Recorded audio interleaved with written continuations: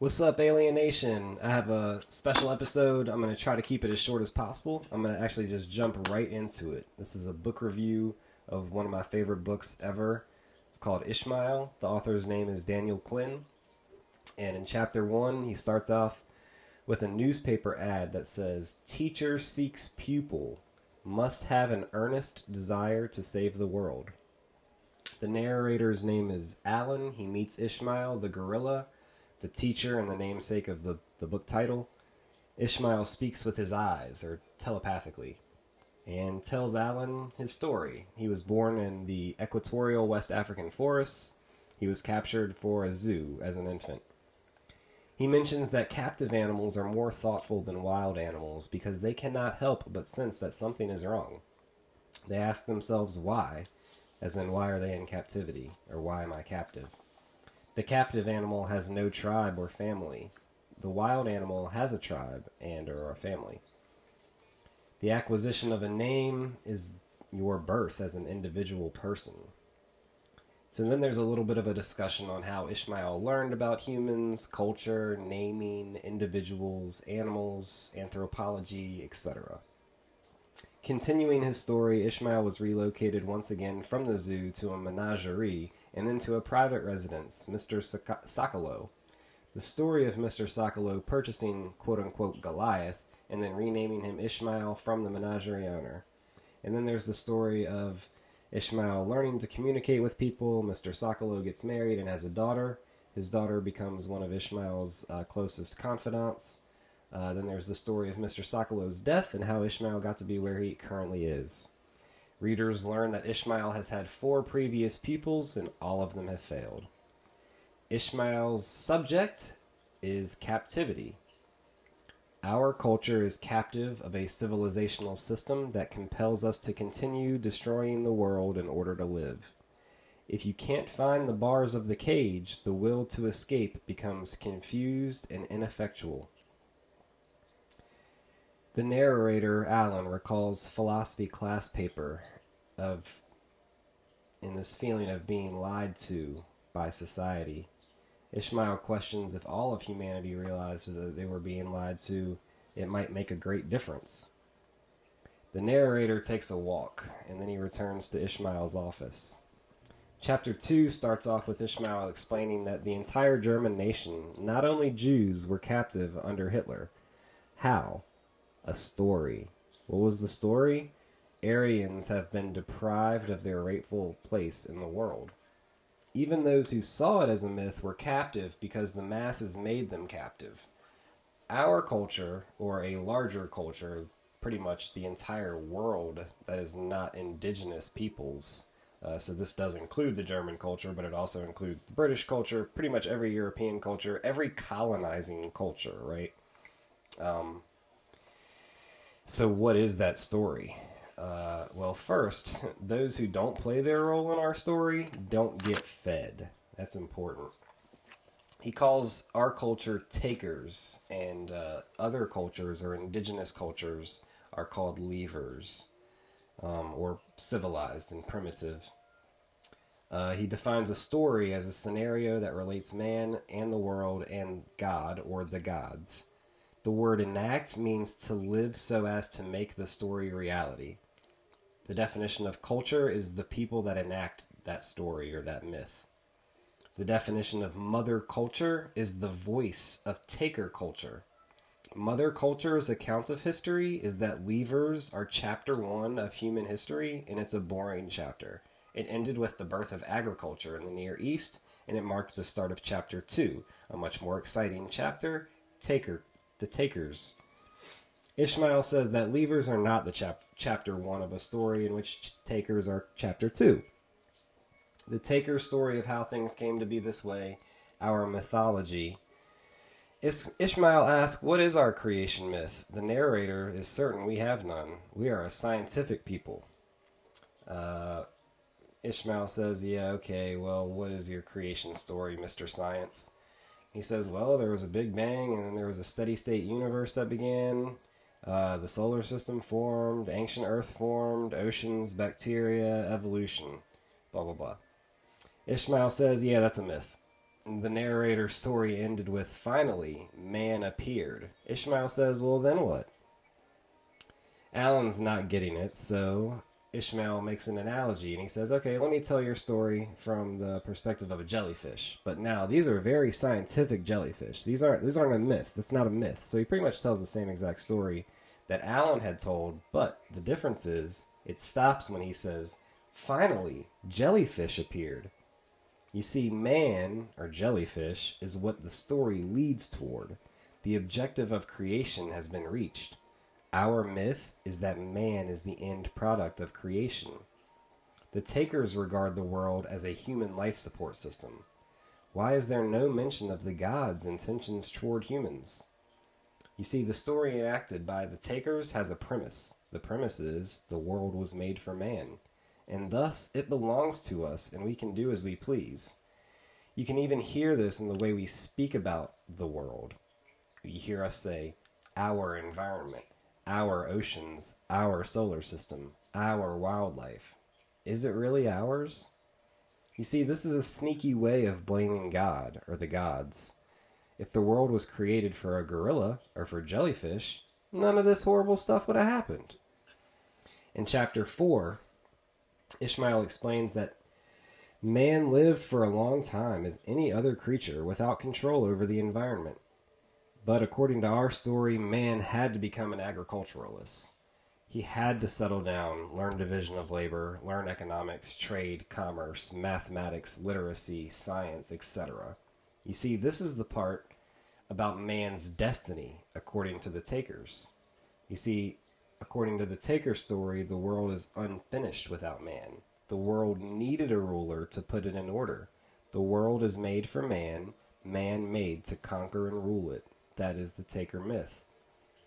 Man first had to conquer nature prior to ruling it. Nature would not submit easily.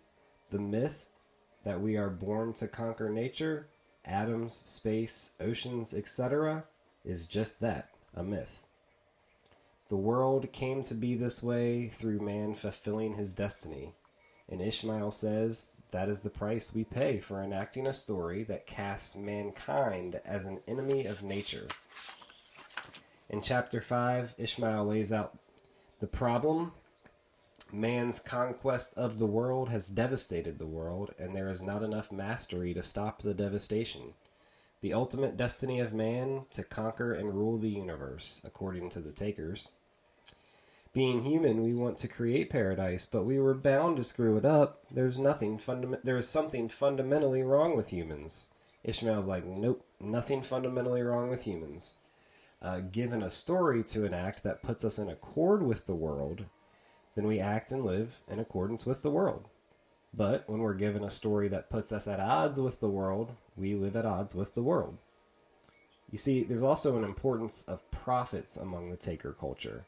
Questions of how we ought to live cannot be answered with our science or our knowledge.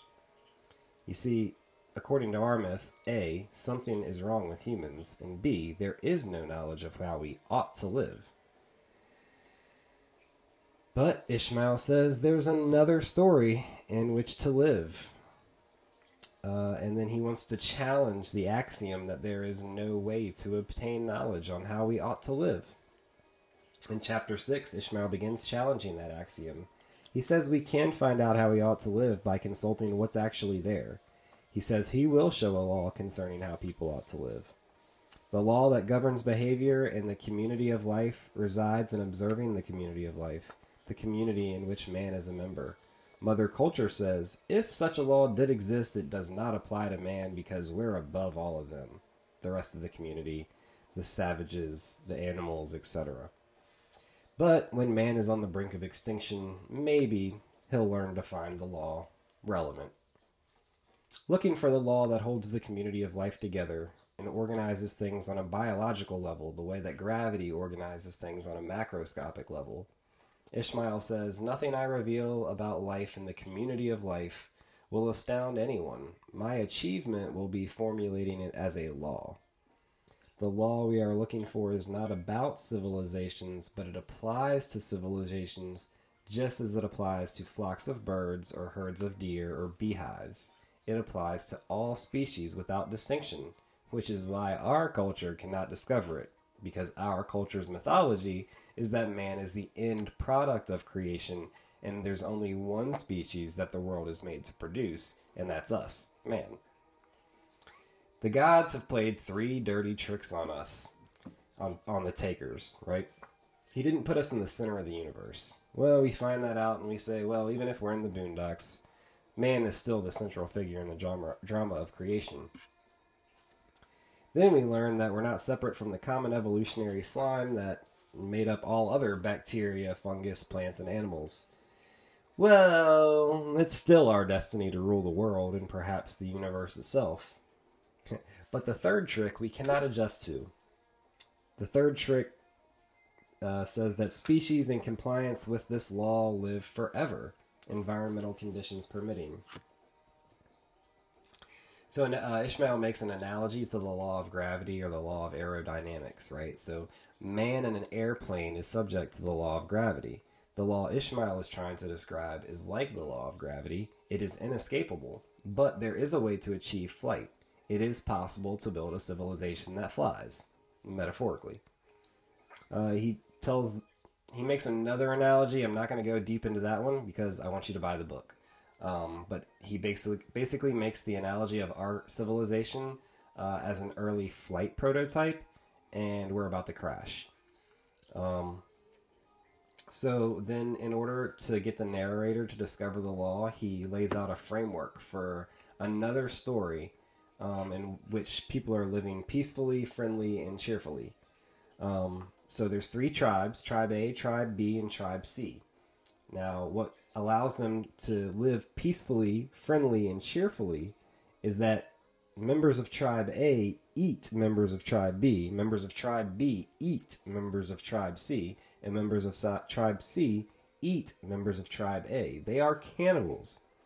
So how do you discover the law that allows them to live peacefully, friendly, and cheerfully? You look for what they never do. See, the community of life worked for 3 billion years. And the takers say, well, that's lawless, savage, chaotic, and relentless competition. All those creatures are living in terror. But then how do you explain why human tribes fight to the death because they prefer the indigenous lifestyle to this one? I've mentioned in some previous episodes how the relationship between the lion and the gazelle, they're not enemies. The lion doesn't massacre a herd of gazelle like an enemy. It kills one to satisfy its hunger, not to satisfy its hatred of gazelles. You see, all evolution follows this law. 10,000 years ago, one culture said, nope, man is exempt from this law. 500 generations later, in the blink of an eye on a biological scale, brought the entire world to the point of extinction. The taker explanation is that something is fundamentally wrong with us, poor people. We were created with something wrong with us. Wah. So anyways, he leaves, Alan leaves, comes back about a week later. It took him a while to figure out what is it that we're doing that is never done by anybody else in the community of life.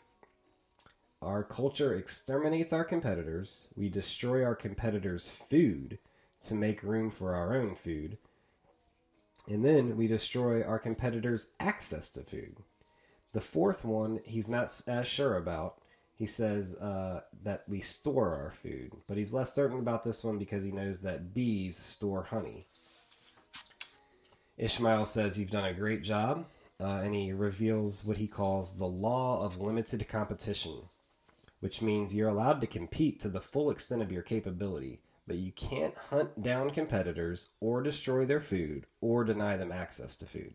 What this does is it promotes biological diversity, which leads to ecological stability. You see, biological diversity is a survival factor for the biological community itself. The process of one species exempting itself from this law, destroy competition, destroy games competition, and destroy plants that compete with our games plants, what farmers call holy work, leads to a lot of issues. Agriculture is not contrary to this law. It is simply subject to the law. Those who threaten the stability of the community by defying the law will automatically eliminate themselves, because the world was not made for one species. You see, the takers are profoundly lonely, which is another reason, one of the main reasons why I named this podcast Alienation. Leavers, indigenous people, low crime, almost zero mental illness, no suicide, no drug addiction. You see, enacting the Leaver story does not provide power, conquest, or rule over the world, but it does provide satisfaction and meaning to your life. Alan leaves and comes back and finds Ishmael is no longer behind the glass. It was a little bit disturbing to be beside a 2-ton gorilla, but Ishmael explains that the agricultural revolution never ended. He also explains first of all, he sets up a couple of stories, right? He's going to tell his interpretation of Adam and Eve, or the fall of humanity, as well as his interpretation of Cain and Abel. And he says that takers have the knowledge to rule the world. Leavers don't have that knowledge, but gods do have that knowledge. The knowledge of good and evil is the knowledge of those who shall live and those who shall die. So he kind of recaps the story of Adam and Eve and the story of the tree of knowledge, the fall of humanity. And he mentions how, why was the tree of knowledge forbidden? If it's just, the tree of knowledge. Takers can't even answer this question because we believe that's the best knowledge that there is. It's part of our destiny. We believe our way is the right way. And if we were to give up our lifestyle, that would be admitting that we were wrong. And then he talks about Cain and Abel as well. He explains how the Caucasians were actually the first taker culture. The Semites, or the herders, the pastoralists, were actually the authors of Cain and Abel, right? So Cain is a farmer, kills Abel, a herder, the herders, right? So these are symbols representing actual tribes, groups of people, not just one figure Cain or one figure Abel, right? So this is basically how Abel concluded that Cain had eaten the tree of knowledge and that agriculture was the lot of the fallen. What that did was the fall divided humans into tillers and herders, and tillers are still to this day bent on murdering the herders. So Ishmael leaves. There's a little bit of a search for Ishmael, and Alan finds him at a carnival. Ishmael recaps the story beginning with the fall of Adam and the murder of Abel is the story of the agricultural revolution as told by its victims. He explains that what a culture is the beliefs, assumptions, theories, customs, legends, songs, stories, dances, jokes, superstitions, prejudices, tastes, attitudes, techniques, information that is passed from generation to generation. The Leaver culture is conscious of an ancient tradition and their ancestors, our ancestors, human ancestors. And the taker culture, no such ancestor worship. Only information related to production is saved by the taker culture. You see, takers don't want what works well. They want the one right way. The Leaver's ways come into being via evolution. Takers accumulate knowledge about what works well for things. Leavers accumulate knowledge about what works well for people. Alan asks, why know the Leaver story if Abel is doomed? And for that matter, why learn the taker story?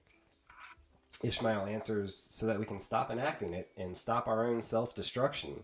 And so you learn the Leaver story because we cannot live without a story to enact.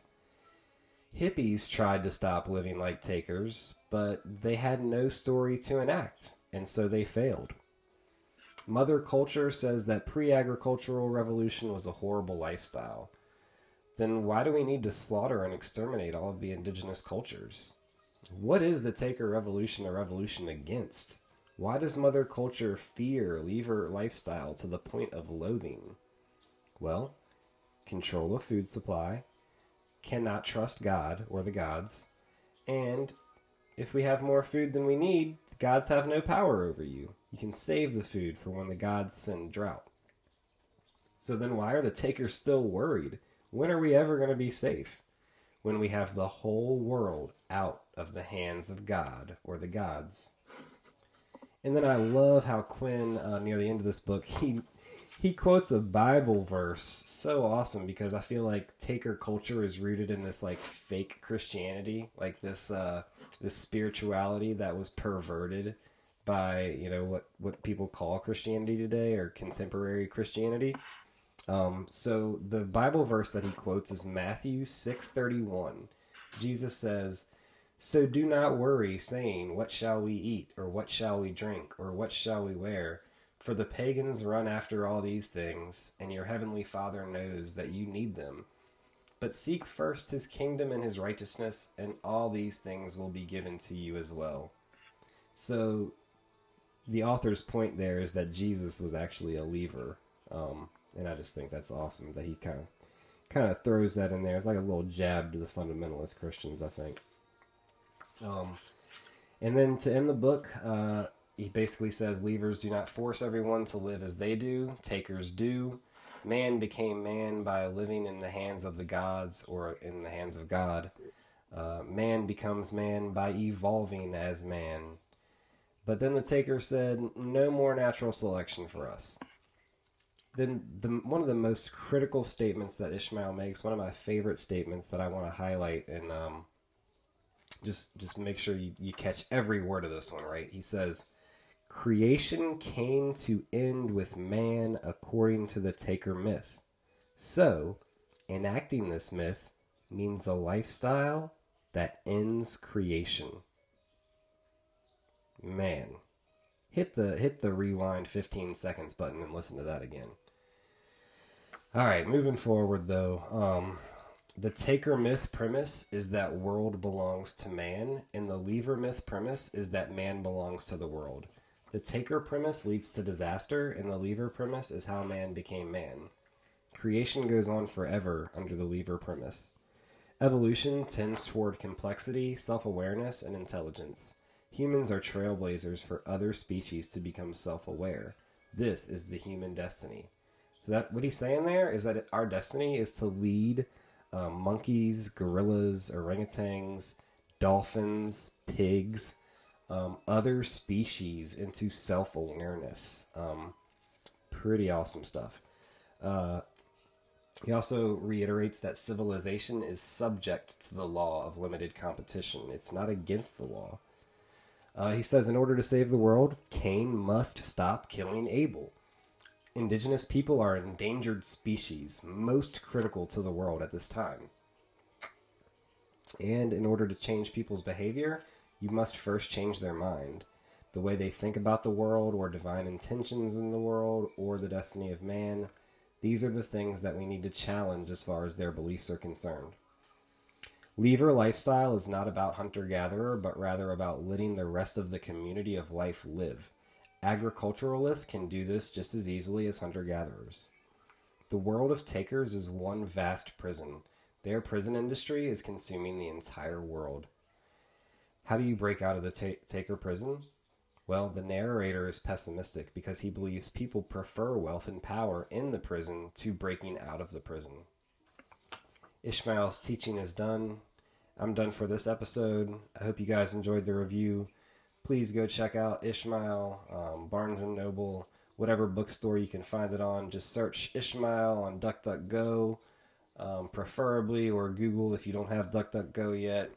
And this book, man, it should be required reading for everybody, given the state of the world that we're in today. So I love you guys. Thank you for listening, and I hope you enjoyed the book review.